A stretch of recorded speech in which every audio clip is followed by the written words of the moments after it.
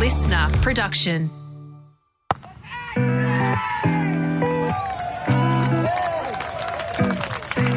Hello and welcome to Willow Talk once again for another week. Adam Peacock here with Brad Haddon and Lisa Healy.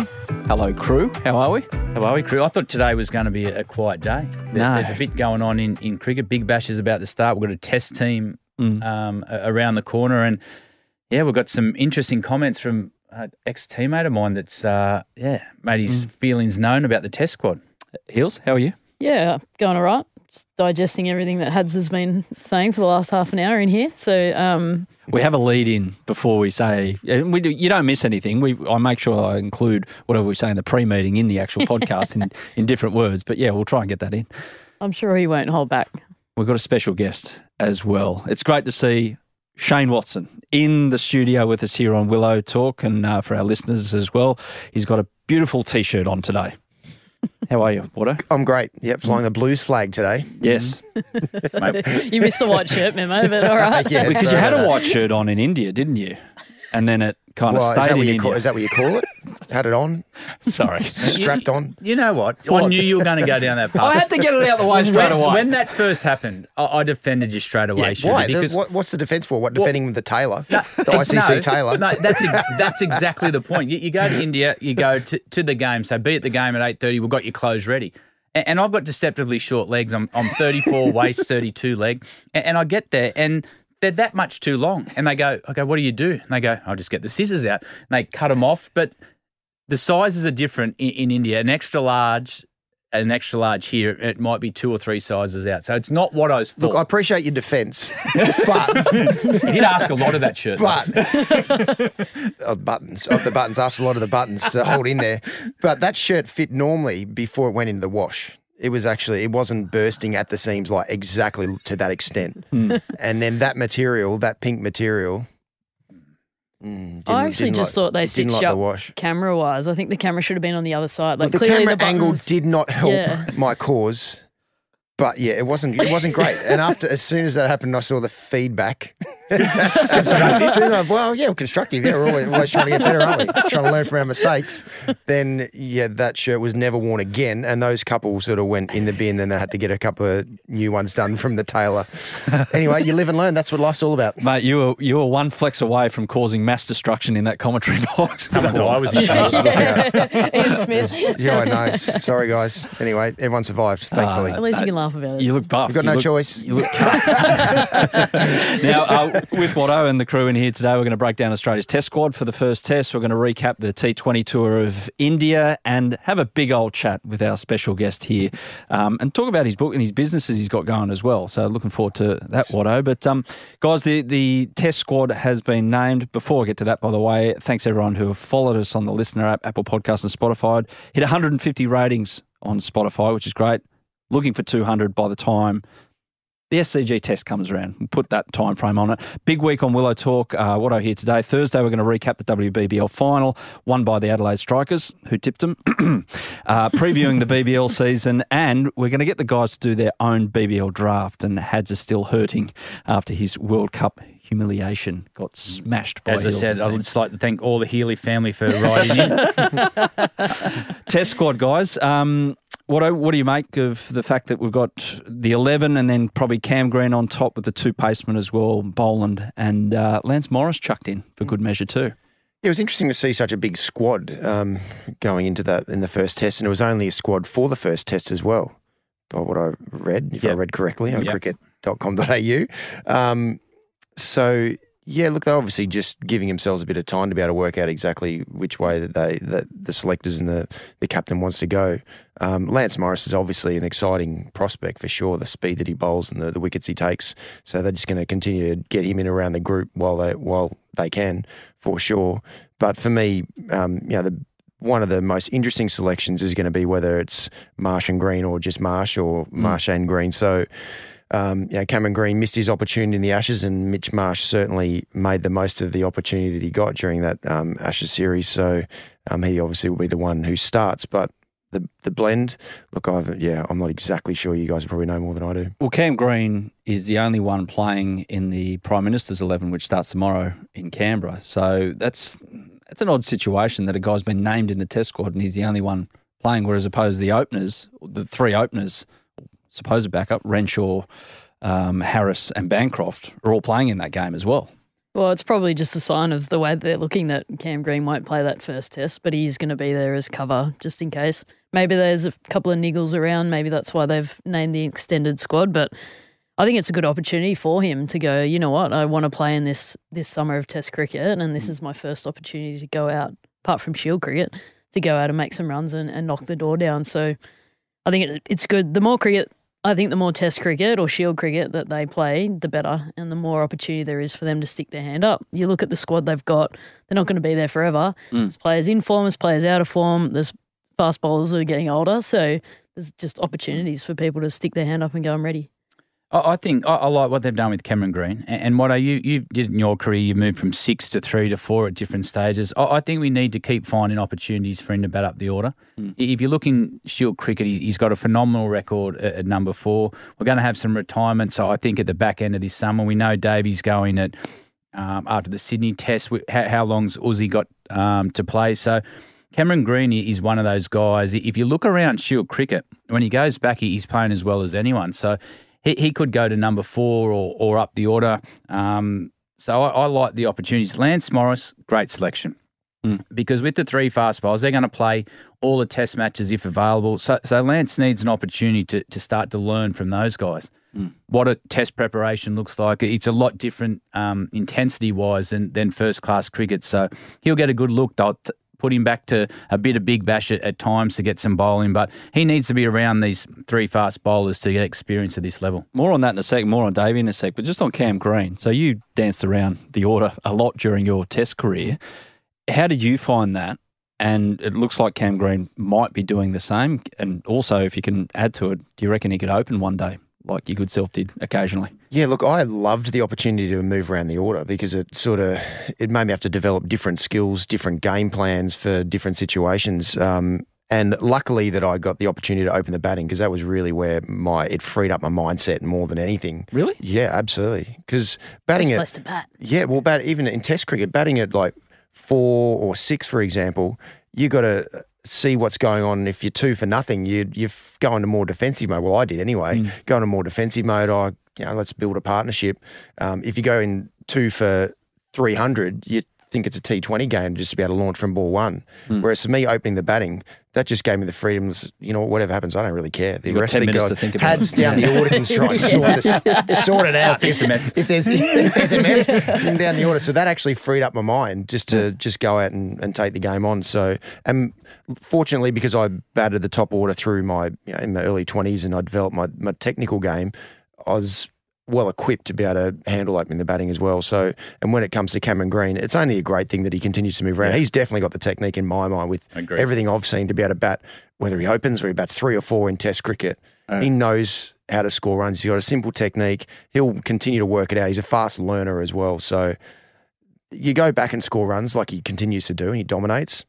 One of the biggest skills as a batter is to know how to score runs, and he does. It's a fair weapon, fair arsenal of weapons he's got that he can bowl maybe 20 overs an innings, field like Phil Simmons and average 60 at number 4 or wherever he wants to bat. Well, that's sometimes also your compromise as well. Like if you move him higher up the order, do you lose the bowling overs out of him? Because the one player that hasn't really been mentioned as an opening option, I think if you have a look at Mitch Marsh, he plays the fast bowling as well as anyone. And this modern game, it's good to have an opening batsman that looks to be proactive, looks to take the game on, and he picks up length as quick as anyone in this Australian team. And he's faced a lot of fast bowling in the West. And when there's opportunities, I don't mind his name and see how he goes at the top of the order. He'd open for England, wouldn't he? He played baseball. This Hadsball we're learning about here, well, isn't it? I just... It's also a myth. Well, that definitely is a myth. But I just think Mitch Marsh's technique, when he plays the game and he gets a full stride into the ball, he understands his technique now a lot more than he did 5 years ago. And he's one of those players, playing a little bit with him, I think he's better suited not to think. Like when he sits down at 6, he likes to watch the game and can sometimes overthink it. I don't mind him at the top if an opportunity does come up. Yeah, I reckon in that instance, I'd probably lean towards Cam Green only because I think, this is my opinion, when he comes in the middle and there's spin on, he finds a way to get bogged down and he struggles to get into his innings. Whereas if you throw him at the top of the order, he knows what he's doing. He gets the fast bowlers to come in against, test his technique, but he's already going by the time the spin attack comes on, and then he knows how to dominate. Just get him up there early. There is an opening, obviously, coming after the Sydney Test, Dave Warner, and we've all read what Mitch Johnson wrote in the West Australian. Basically, I know Mitch loves his MMA and everything. He's jumped up the top of the cage and jumped on top of the top turnbuckle, if you like, and hasn't held back his opinion about David Warner basically choosing his time to go. That was the main thing I talk about. Look, we can go over sandpaper and all that garbage. We're going around in circles with that. But on current form and all of that, what do you make of this? Because it felt very, very strong out of nowhere, if you know what I mean. Everyone else, it seems, has accepted the fact that Davey's going to retire after the SCG test and he's going to play until then. Well, Davey hasn't been given any promises from the selectors that Sydney's going to be his last test. In a perfect world, he'd like to play Sydney's last test. It's his home ground in front of his family and friends. But Mitch's summary of it was a bit odd. It was a bit left field. I don't mind past players saying, okay, this is why I wouldn't have him in the team. This is what I'd look at. But it looked like a bit of like an aggressive attack on Davies' personality, which I don't think you need. Yes, you can have an opinion on what you think the team should be, but I don't like when past players go really hard in a personal angle to the players, and it felt a little bit like that to me. Well, yeah, and what I don't like it is that they played together, right? They're probably mates. They've been mates for well over 15 years. They played a lot of cricket together, and then to almost, I don't know, show your colours. I don't know what it is, but then go bang like really hard on a personal note. There's obviously some scars there that getting out, I'm not sure, but at the end of the day, he's entitled to his opinion. But it just, for me, makes cricket look a little negative, and I'm not a huge fan of that. Because from a fan's point of view, it's like, because we don't have the insight of what you guys do with that mentality that happens, especially in the elite sphere, because it is different to playing pub cricket because you just go and play for someone else. But it's like international sphere. From a fan's point of view, it's interesting. And when laundry like this gets aired, because it's like, oh, okay, not everyone does get on. But yeah, it was pretty strident. And at the heart of the matter, Watto, is whether or not Davey's still good enough and playing good enough cricket to play for Australia at the moment. I mean, how do you feel when you're near the end of your career about trying to have an idea about when you're going to go? How does that form itself in a player's mind? Well, I'm not exactly sure because I got dropped, so that's what I mean. But you would have chance to sort of go, this is my last one. Yeah. But you would have liked the idea of, okay, I'm going to go to here, and then, but you had that opportunity taken away from you. Fair enough too. Yeah, but like, how do you line it all up? Yeah, look, the interesting thing for me was Dave put a stake in the ground a long way out, which hasn't really been done before. With my experience with being around. That I can remember for the last sort of 30 years of cricket, where someone sort of a year out said, oh, Sydney's my place to finish. Because you never know what's going to happen. Just form alone, whether you're dominating, you get that opportunity. So, look, I'm sure the selectors have been very sort of clear with him to say, look, if you're not scoring runs, obviously in a perfect world, you do get to Sydney and good for you because you have been such a great player for this Australian team for such a long period of time in all formats. And you do deserve a send-off that you want. But you need to make sure you're like scoring runs. Ricky Ponting would have loved the perfect send-off that he wanted as well. The perfect one, and most players do. Yeah. Sometimes you just get a tap on the shoulder and you've got no choice. Have you lined it up yet, Hills, where you want to, you can put it in now I've given him a 4-year warning. No. The 4 years, there you go, everyone. Well, no, because I couldn't live with that hanging over my head. I think everybody tells me that, and, you know, hopefully I'm lucky to be one of those players that gets to pick and choose. I mean, you just look at Meg Lanning recently, didn't really get to choose, you know, when she wanted to finish up. There's obviously other factors at play there, but a lot of players don't get that option. So if I am lucky enough to do it, I think you just wake up one day and you go, I don't want to do this anymore, and you go, see you later. But yeah, I wouldn't want that hanging over my head for 12 months knowing that the end is nigh and I've got to make runs to stay in the team. I mean, that'd be really uncomfortable. Yeah, because look at I can only go on numbers as well. We can take personality as part of it and this, that and the other and what he means to the greater sphere of a greater meaning of Australian cricket. But last 32 innings, David Warner, average 29. And you go, is it good enough for an opening batsman in a team like Australia? Uzi, same period, averaging 50. Around the world, Duckett, Crawley. Duckett, 43. He's only played 28 innings for England. Crawley, 35. Shubman Gill, 32. Rohit Sharma, 47. Ul Haq and Shafiq. Ul Haq, 39. The two Pakistan openers we're about to see, and Shafiq, 50. Now, granted, they're on turning decks. They haven't played on the bouncy stuff out here in Australia. So you line it all up, the best, or the four nations that I've brought up there, Davey's got the worst average there.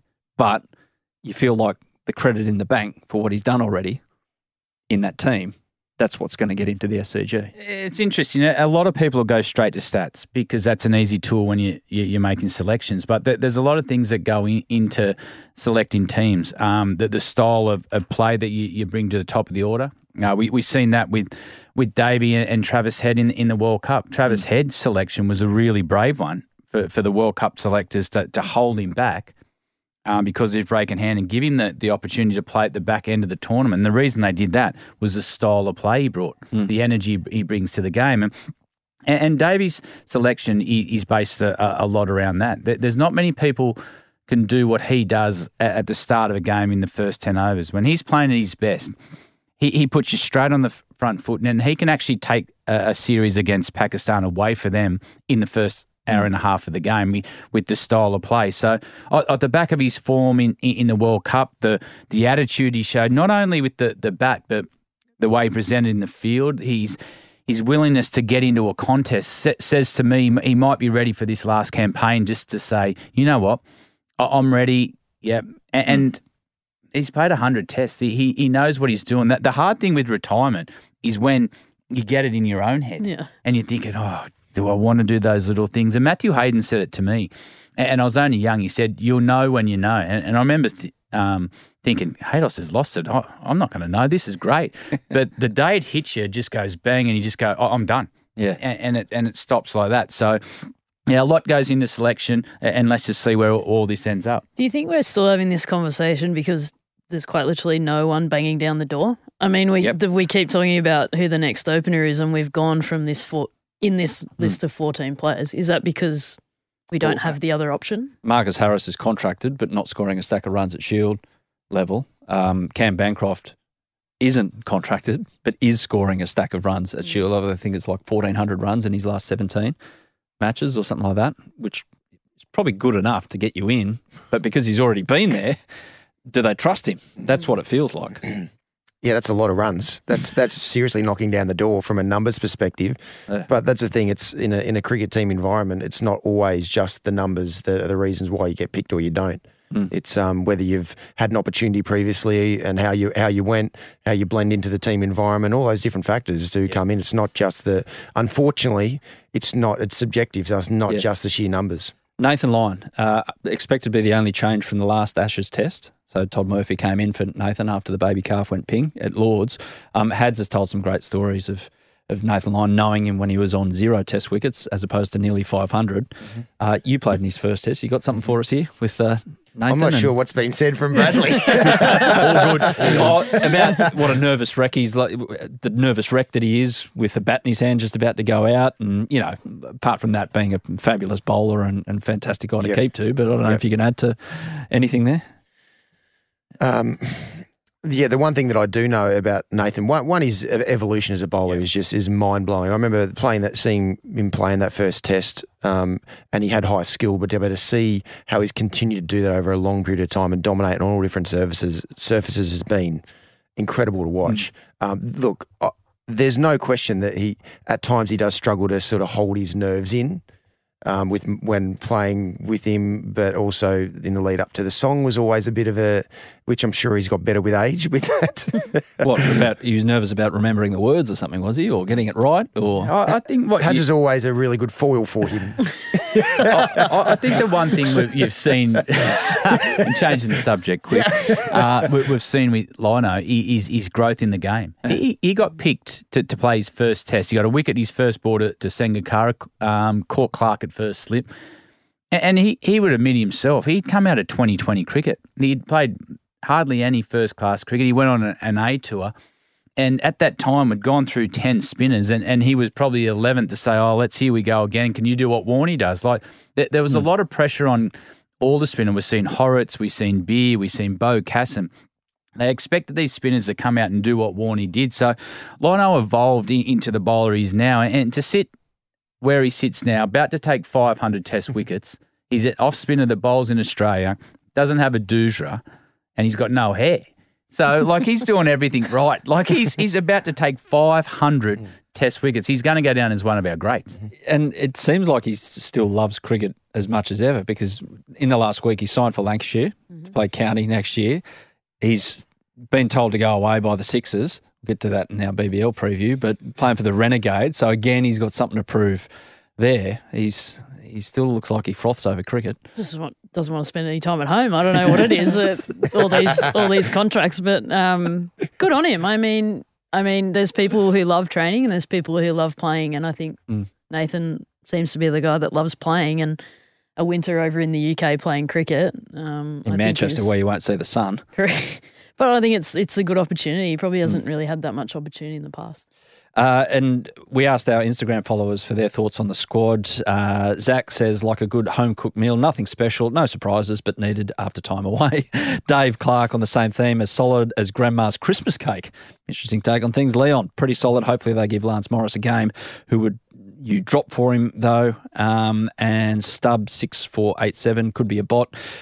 He's one of the few that said Jai Richardson is very unlucky. So, but Jai's just come back from injuries on limited overs, isn't he? Or Lance Morris is as well, but it looks like Lance Morris has got ahead of Jai Richardson in the pecking order at the moment. Jai Richardson's just got to play cricket. He's had a horrible 3 years of getting his body right. And his opportunities now just to play cricket for an extended period. Once he does that, he'll be around the Australian squad. But yeah, he's just got to get on the field and produce his best, because his skill level, his wrist's as good as anyone in the world. I'd love to have him for an Ashes series in England. I think he would be world class over there with the Duke's ball, but he's just got to play some cricket.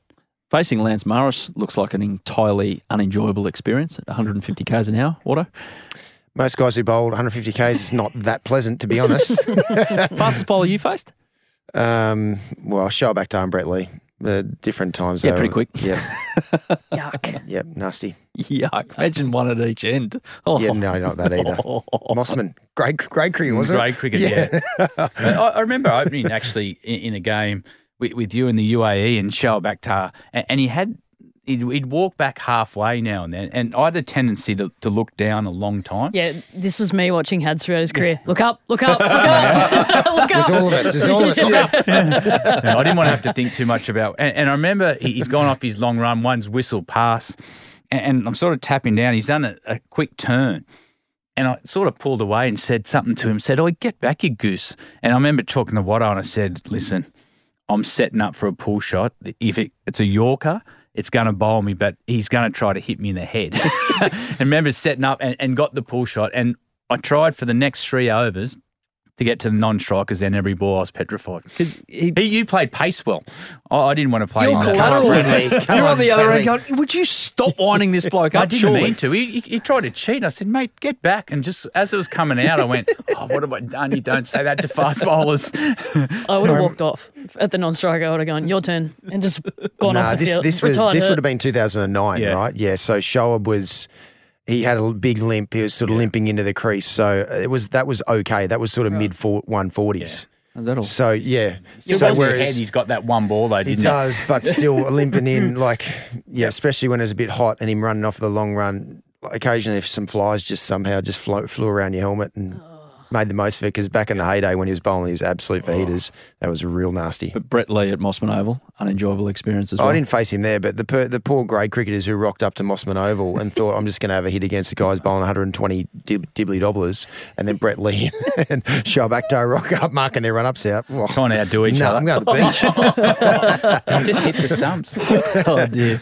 Guys, the T20 series. So India won the T20 series 4-1 over Australia. Game 4 since we last spoke. spoke. They beat Australia by 20 runs and by 6 runs in Game 5 on Sunday night. Yeah. Can you give us anything to take away from this series, the very much an afterthought after the World Cup?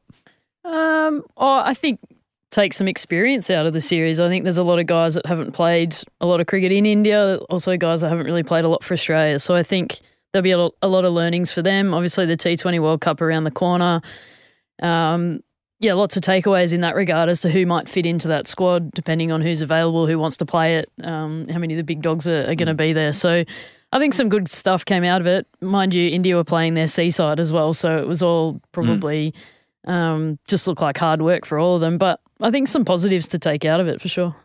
I enjoy these series, if I'm perfectly honest. I know it's bad timing, but all the World Cup players eventually went home. But you need to play guys like Philippi, McDermott, Dorshas, Tambi, Sanger when the big players aren't around. You need to see how their behaviours are under pressure when they've got to be the ones to bowl the last over. They've got to be the ones to go from 30 to 60 and see out the game. So as much as it was poor timing, and Cricket Australia got it right in the end, they sent all the guys that weren't sober home. But to play the other guys under pressure. Travis Head stayed. Oh, yeah, he wasn't allowed to get on a flight. He was too drunk. But I love it. I love that they have to perform under pressure without the big players. Does that still count though, like with the staff gone as well? I mean, they have fresh staff there that probably haven't really coached a lot of these guys before. Is that still relevant?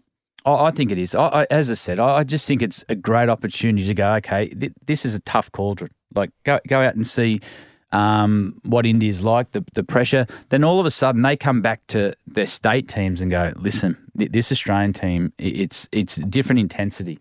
You train different.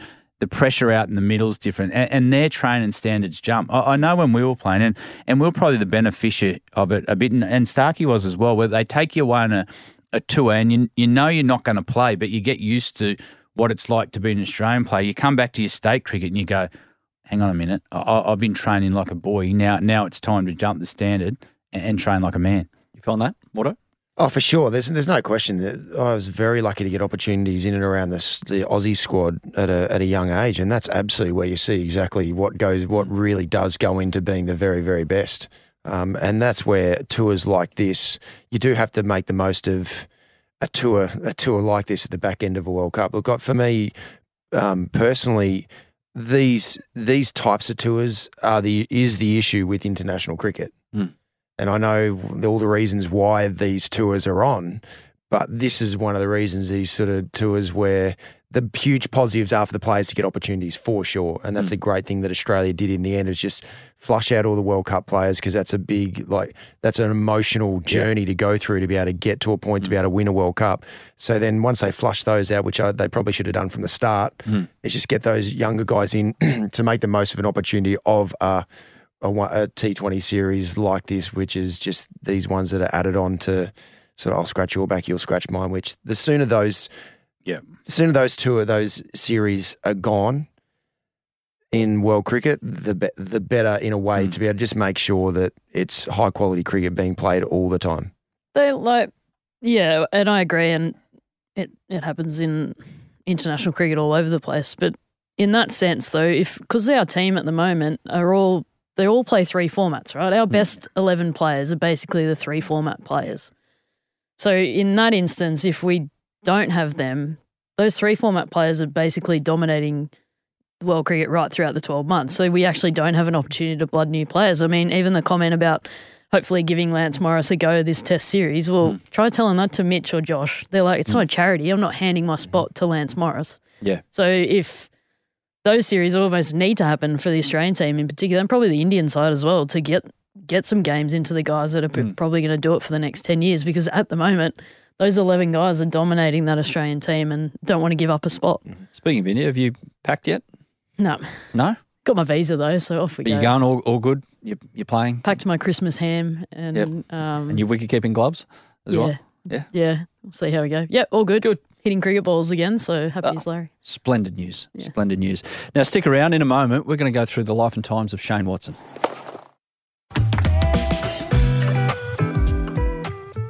Watto, the World Cup, which you witnessed from a commentary box, did it bring back memories of when you were involved and witnessing it, or was it a totally different field because you're there but you're not part of it? It's amazing how you feel. It seems like a long time ago that I was in and around the Australian team playing wise. So it does feel a little bit foreign. Even I did a thing at the Nets while I was there in Lucknow. And again, this was my first training session that I'd been around like the Australian team for a long time. So it just feels a little bit like foreign now going and thinking that I actually did play for quite a while for Australia. But now from a commentary perspective, be able to see the way the Aussies went about it, and they looked not great at the start at all. Like they looked like they were well off the pace.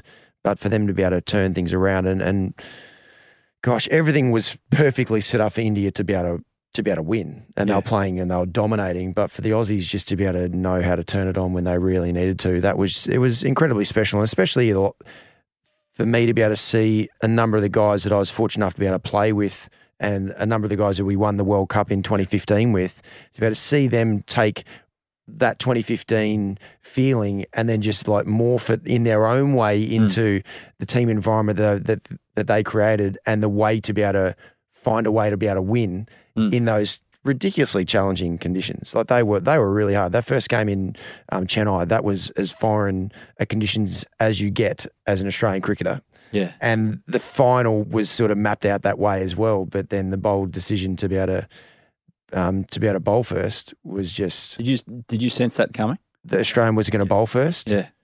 In my mind, after seeing that wicket, I felt the only way Australia could win was bowling first and hoping that the dew would come in and the wicket would just get better to bat on. That was my only way. I was like, because the wicket it looked like it was going to be very, very challenging to bat, and India found it challenging to bat in that first innings. They had no confidence at all hitting through the line of the ball, especially through those middle overs where that's when they're at their best in particular. So that for me was the only way. Even if Australia played at their very, very best, that was the way that was going to sort of fall into place, and it did, which was great. How good. You've got some great memories from obviously winning a couple of World Cups, but looking from afar with this team, and we talk about it a lot and we pride ourselves on Australian teams, is understanding tournament play. From the outside, after those first two losses, there's a big moment against Sri Lanka when they were none for 120 or something, and Paddy goes, hang on a minute, and turned it up and took the game on. And from that moment there, it looked like, okay, now we're in tournament play and we're peaking for the back end of the tournament. Could you feel that over there? Oh, you could sense it straight away. Yeah. There's no doubt Paddy Cummins in that third game, in particular, you could see his energy cranked up. Yeah. His pace was up an extra sort of 5Ks or so. But then Dave Warner, the standout turning point for me was Dave Warner's catch in the outfield, running around like this, a 37-year-old throwing his body around and taking. That was where you could sense this energy that was created around the team. And from that moment on, they really didn't look back at all. And everyone just put their hand up, turned up when they really needed to for specific moments, not just a game. Like specific moments, everyone really put their hand up. And you'd see in the final, the semi-final and the final, the fielding was what you expect of the very best teams in the world. And then the celebrations, obviously the team celebrated very well. I want to know about the commentators, because there was enough obvious to have a really good, there was about 40 commentators on that final. Did you get out on the PI55 after the final, or what happened? That's a yes. Look, everyone after that final for the commentators, like for me, it really is a treat to be able to get and work with some of the greatest people who've ever been sat in the commentary box and see the way they go about their things and how and why they're so good. Everyone clears out. It's like a cricket team as well. As soon as the final's done, just about everyone's got a lot of the time got their flights booked and all their travel sorted. Yeah. So it was more so in the lead up to the final where there was a few more sort of enjoyable moments celebrating a great World Cup. But there's a lot of commentators, and I felt very fortunate to be one of those to have a couple of stints in that final, because that is the ultimate for anyone to be a part of. Best on tour in terms of, look, not bagging anyone out here, but who was your standout? Surely Smithy. Best on tour. Look, Simon Doull is he's very social. Simon Doull, he knows how to organise things. Yeah. It doesn't mean that he's out all the time. That's certainly not the case, but he just knows how to get the group together. Okay. Bring a Find team together. ways. You need those blokes He's in your team. Yeah. absolute weapon. So well connected and just makes things happen. That's what you want. Wonderful, wonderful. Let's get into your career, mate, because it's been a theme in the last couple of weeks. 10 years from the whitewash, the Ashes whitewash. When I mentioned that series, what sticks out for you? Oh, gosh, that was the ultimate time to be an Australian cricketer for me, with my experience. That was the first time in 2013-14 where I really felt that the Australian public was right behind every single player in the team. As at times there was like, because there's always one or two players in the gun from the media or and then the public go, he should be dropped, he's no good, get him out. But that 2013-14 Ashes was the time wherever he went, Brisbane, Adelaide, Perth, Melbourne and Sydney, it was just like all of Australia felt like they were behind us to be able to do whatever we could to be able to beat the English. And that was a really special time. And then that sort of just moved beautifully into the World Cup as well, which it definitely felt like that. But that for me was just a special time. Like in Perth after we won it, you just wish you could pause that moment for sure. There was 2 times in my life you wish you could pause and just stay there like forever.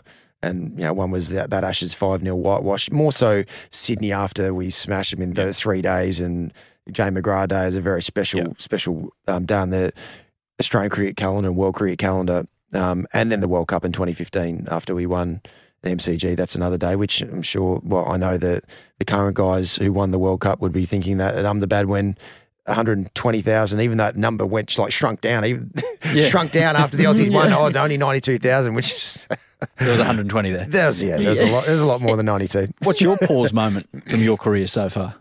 Hills? Oh, the T20 World Cup at the MCG in front of 90,000 people was amazing for Katy us. Perry. Oh, yeah. On stage with Katy Perry. Who missed it? Someone missed it, didn't Rachel they? Haynes was doing a drug test. That's Wow. Yeah, that was a cool moment. But there's been so many. And then the world went to shit 2 weeks later. So anyway. COVID. Yeah. For a little pause, but no, that absolutely fantastic. Pretty cool. Yeah, pretty cool. Hads? No, Yours mine are the 2015. same as Watto's. Yeah. That 2013-14 team, like you don't go through many series where the same 11 players play the whole time. And you're sort of we're all at the same stage in our career where we're all just peaking, and we knew we were good enough where we say, no, we need a moment like this. We've got a World Cup coming, which we're well planned for. If we everyone gets through that unscathed injury-wise, we're going to be a big chance. But it was also the style of cricket we played. We had Mitch playing a different game to everyone else, and you had guys contribute at different times. While I got a great 100 in Perth where he decided to ruin Graham Swan's career and take it off. So if you look through the whole team, everyone had their moments. And you, as I said, you don't often get, like we're all around the same age. We've all gone through the same things, ups and downs. And to win it with that group is as special as it gets. Chris Rogers, we had him on, was it last week? He couldn't remember most of it. love Bucky. Love Bucky. What a legend. Well, there was a time there perhaps you weren't in love with him as much because he told this wonderful story. Do you know what's coming here? Yeah, 2006 Australia A tour. Yeah. Darwin and Cairns, yes. No, not that. No. It was DRS at Lords where that's you've sworn off it and you've gone, I'm not, like if I get hit in the pad, I get given out, I'm walking, I'm going. And then he talked you out of it and then it was red light, and it left you hanging a bit. Look, can you retort to what he did to you? No, because all those sort of poor DRS reviews sort of blended into one in the end. I look back on it. So fair enough. But he's stitched you up as badly as you can. No, because that's not a stitch up in the end. Like your partner's there to sort of give you a guide, but it comes down in the end. It comes down to you. Yeah, I know, but it's a guide. You know. Yeah, and I use it every time because but you could. No, I didn't use it whether I was out or not out. Yeah. I just went, you know what, I'm the last to recognise batters. Yeah, that's what I mean. That's why I say you could. Yeah, but I had a bad record as well. Yeah? Yeah, but What was your mine record? I was down the bottom, so it didn't matter. I was half the time I was walking off going, that's out, but if it's a 50-50. Can I say what? Yeah. Roger Federer has got the worst record in line challenges in the history of tennis. Has he? Yeah. Yeah, but shocking. He's probably only challenged 2 in his life. Well, most went in. But sometimes that I saw Roger Federer do it because he obviously was. It seemed like he was against the whole guy sort of thing. So it's like, oh no, he did it because he hated it. yeah. See, I'm like, no comment. Yeah, keep digging myself a bigger hole. You mentioned just before, like that series, and you felt everyone was behind you, and there was always 1 or 2 players that were in the gun. As you said, no offense, don't take this the wrong way, but a lot of the times, I felt like you had to deal with that a lot, whether people were bagging you for your DRS or whatnot. How did you deal with that right throughout that period and still be as good and look like you're enjoying your cricket when you feel like everyone's against you? Look, I certainly had my challenges, and a big part of that was my injuries for sure, like just stop-start issues because of my injuries, and especially my hamstring and calf injuries, and they were the times that probably hurt me the most because people would start to question like me being soft and making up these injuries, which I wanted to be the best cricketer I possibly could. There's no way that I'd do anything to not be on the cricket field to be able to try and be as good as I could. So those were the times that probably hurt the most, and the other ones were. It was just in and around the team environment that I was in, and it was really either one side or the other really at that time. But in the end, I've always absolutely loved the game, and I wanted to be as good as I possibly could at it. I definitely put too much pressure on myself, and I suffocated my own performances because I was so desperate for the results that I wanted. But I know, looking back now, I did everything that I possibly could with the information I had, the quality of people I had around me. I did everything I possibly could, and in the end, that's all you can ask of yourself. Sure. Is that why that writing this? I don't know if it was an easy process. So when I say this, if you're listening, it's Winning the Inner Battle by Shane Watson book. It's got some good references up the top: Ricky Ponting, Faf du Plessis, and also Brett Lee. So they're pretty three handy names to put on the front cover alongside yours. But the process of writing something like this and coming up with the idea and the concept to pass on, and your mentoring as well, we'll get to that in a moment. But if you don't have all that going through, I mean, does it become a bit more difficult because you can lean on so many experiences to pass on? And not to say that the things that happen to you are going to happen to everyone, but it kind of forms a concept in your eyes that you can help other people with, whatever challenges they might be facing or well, that's what I face. feel about life in general is trying to pass on your experiences that you've had, good and bad, and especially the bad, because that's where you learn the most. Yeah. Is to be able to pass it on, to be able to make other people's journey that little bit smoother, so they don't have to go through the deeper lows or as consistent. But for me, with this book, Winning the Inner Battle, this generally is a concept from a guy that I got taught when I was 34, so 2015, late 2015. So you're still playing? Jacques Dallaire, you're still playing, being dropped from Test cricket, being dropped from one-day cricket. My performances were going like downhill big time, and it got to a point where I was going to retire because I knew I just felt like I'd lost my skill, or I was desperate. And I got connected with a guy called Jacques Dallaire through Will Power, an Aussie IndyCar champion. Great name. It's such a great name. One of the best. Yep. And a great guy for sure. And he connected me with Dr. Jacques Dallaire just around the mindset side of things. And I was desperate, so I flew over to see him in North Carolina, in Charlotte. And the information that he gave me is information that I hadn't heard before, just about how we as humans sabotage our own performances, and then on the flip side of that, how to get out of your own way to be able to access all the skills that are so deeply ingrained in you. Jacques knew nothing about cricket at all, just knew about high-performance people, which he'd been doing for 40-odd years. And so this book is a culmination of my experiences previously to knowing this information, and then how I used the information to be able to turn myself around and then have some of my best performances of my career, mainly playing T20 cricket, because that's sort of where my journey had taken me. So the framework of this book is around Jacques Dallaire's information and the information that I was taught. And now that's what I feel is a huge part of me moving forward, is passing this information on to as many people as possible, because I wish I had this information from a mental perspective when I was like 14 or 15, when I was developing my technical skills, but then being able to get out of my own way to be able to access them more consistently. Yeah. Because we all want results. We all put so much pressure on ourselves to perform. So it's understanding how can I marry up the technical skills that I'm working so hard to develop, and also the mental skills to harness that every time. Was it? I know the backstory why you went and did all this. Was it confronting, like to get on the plane and go and stand in front of someone and explain the fears that you're going through and sort of put your hands up and say, I need help. And that's the hardest thing as sportsmen and men and women in life to say, I'm not coping with this. Was it confronting?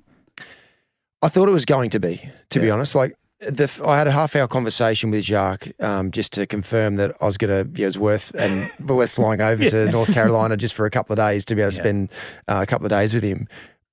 But I just said, I knew I had nothing to lose. And I wanted to go into coaching when I finished. So even if I was going to retire the next day, then there might be one bit of gold information that he could give me that could help me in my coaching in the next phase of my life. So I had nothing to lose. And going over there, I thought it was going to be confronting. I just sort of be broken down in this sort of like broken down to the core of who I am to build me back up. Yeah. It was actually just the information, the structure of the information just made me just go, oh yeah, gosh, I can turn that around. Oh yeah, that, okay. Oh yeah, and that really makes sense. And then a couple of questions that he asked me is around, one of the fears that I was having and put it into perspective. And and immediately I knew after those 2 days, I can turn things around for 100%. So I knew I needed help. My wife knew I needed help as well because of where I was at in my life as a human, for sure. But the way this information was just given to me and taught to me, it's gold. If you had that meeting 10 years before, do you think your career would have been different? Because you achieved everything. You achieved everything you did in the game. You won World Cups. You captained the country. Very successful everywhere you went. Would it have changed anything? What I know is it would have been stress less and anxiety less. What page is that? All through it. All through it. So it would have been definitely, I know, especially in Test cricket, I'd have been able to concentrate for longer periods of time, batting wise. So I believe I'd have been able to, most of the time where I got out and I thought it was always technical. That was what the coaches saw. That's what I saw. That's what I'd watch on the replays. But most of the time is I'd torch my mental energy because I was overthinking things in the lead up to the day. Then when I was out there batting and I'd just burn through my mental energy and I'd be mentally fried. Yeah. And then I'd make a technical mistake. And that was all I'd look at was my technical mistake. Whereas if I actually process it like I did after I knew that information, it would be, okay, let's just start with where my mind was at in the lead up. Was I off on that ball? Did I torch my mental energy because I had mental fatigue? So I think things would have been, I would have been able to bat for longer periods of time. Whether I scored more runs or not, don't know. So results, they're out of your control. But stress less and anxiety and worry less, 100% would have been very different. And with young athletes now, you're doing a lot of work with young athletes. What's the response you got from them? Along similar lines. In the end, this information was life-changing for me. Yeah. From just stress, pulling all the stress out and anxiety around just being the best you possibly can be. And then just making people think about how they think. Yeah. Really, because most of the time we just think. Yeah. Our environment just creates thoughts instead of actually understand we can control them to be the right things at the right times. And especially when it comes to performance, and we're always performing in all aspects of our lives, we want to be able to try and take the control that we do have that we don't get taught this at school around what things you are actually in control of when it comes to your mind and your thoughts. So it's being received as I was taught and how the impact that had on my life, and majority of the time, 99% of the time, it has the same impact as well. Were you two, or are you a stress head playing? Were you and Hills? Are you? No, not really. Don't appear so. But everyone's different. That's everyone is. You are. You work yourself up sometimes into a state. I did. I sometimes vomited before games. Once I did that, I knew I was right to go. Red flag. Yeah, red flag. Get on me to get runs. Don't feel the first slip. Don't feel the first slip. You're diving into something. I think a lot of the pressure you use, though, it's you put on yourself. Yeah. And going through what I was booking, and that's the techniques that if you can learn that a little bit earlier, and maybe then it might help your performance, it might not, but what it will do is relax you a lot more and enjoy the game and enjoy everything that goes with it rather than always being uptight. That's it. Yeah, it's mine's an interesting one because I feel like my life experiences have given me an unbelievable amount of perspective, and cricket for me, probably being a female in the sport as well, it's never really been the be-all and end-all. It's fully professional now, and it's slightly different, don't get me wrong, but I've always felt like there was something more than cricket, and I'm still really lucky to be 33, enjoying the game, seeing it become fully professional as well. So I've always seen it from a different angle, but I didn't grow up or start playing my career in the furnace that the guys have had and the scrutiny that they've had over a long period of time. So I've sort of been able to ease my way into it. But it's going to be it's going to be similar for the Phoebe Litchfields and the Annabelle Sutherlands, so what these guys experience now in the women's game. So I think this stuff's really important. I think I did a little bit of this naturally because I know with my career, I was following Gilly. So there's an opportunity that I would never, ever get to play for Australia, no matter how good my performance was. So I had to take him out of the equation and make sure I could be the best performed athlete I could be. And that might have been playing 100 games for New South Wales and being happy with that because there just was an opportunity. So I think when you read books like this, you get your mind thinking, oh, I naturally did that. Then you pick that 1 or 10% in there, you go, that would have made a difference. You've just actually alerted me to a question that I really want to ask, is that you stood at first slip next to this man, Bradley. What was that experience like? What was said? When you're watching, what you really want to know is, what do they talk between balls about in the slip cordon? Kids.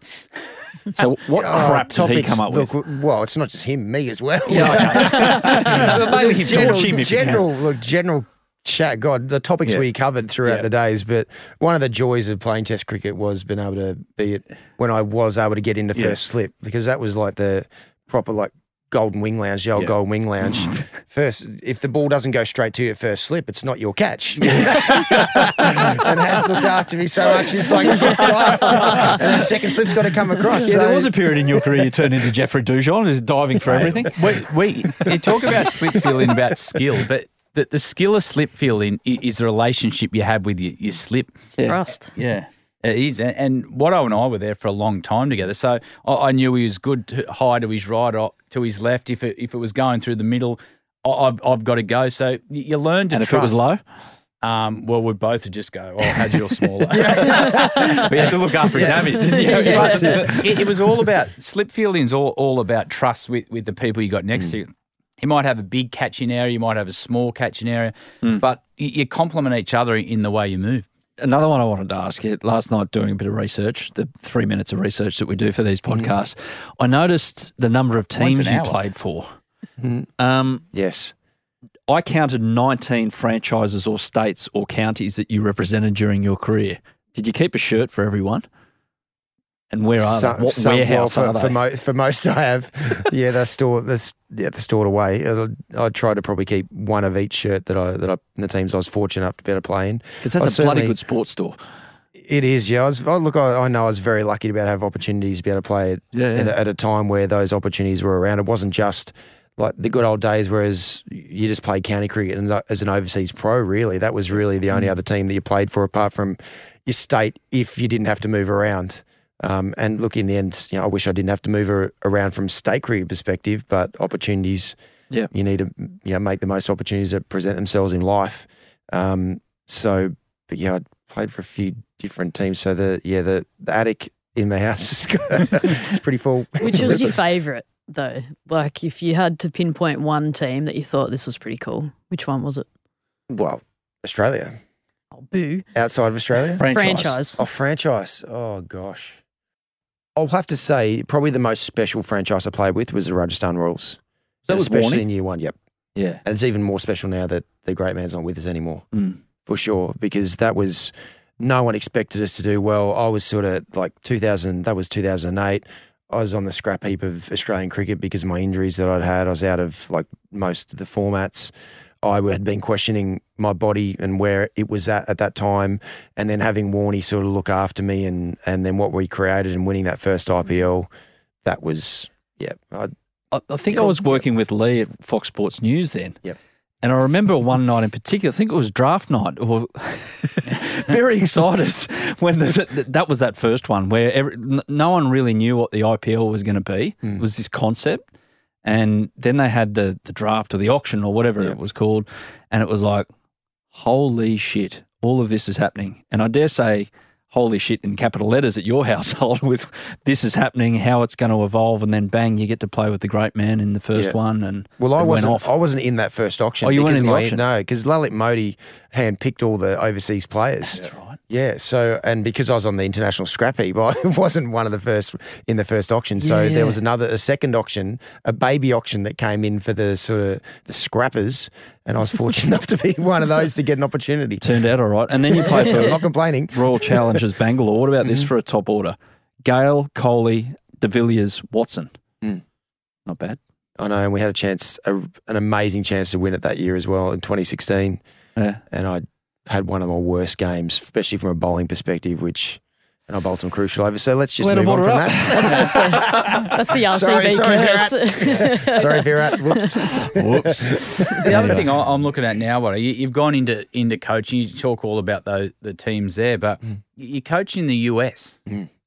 That's one interesting in not yes, it's opportunity to coach, but where's that going to end? Are you excited about not only coaching there, but this could be massive for the game, couldn't it? For sure. Cricket's been wanting to get break into the US market for a long time now, and it's taken up until just last year for it to finally them to make some inroads into making it happen. So there's so many expats and very powerful people who do love their cricket, who've sort of made their life in the US. So yeah, and the ICC sees the opportunity as well in the US market. So yeah, I feel very lucky to have that chance to be able to coach one of the teams. What's the team? San Francisco Unicorns. Oh, Go the Unicorns. That's with Silicon Valley Such and all the Google types and all that stuff. So his internet security is pretty good as well. It is now. Winning the inner battle. Check it out. Shane Watson, thanks so much for dropping by on Willow Talk, and have a good summer, mate. You too. Thanks, Great to chat, guys. That was Willow Talk. We'll be back later in the week, and we're going to have a look at everything Big Bash. So we'll review the WBBL and look ahead to the BBL season. Also, we'll get heels and hads to do a draft. That's later in the week.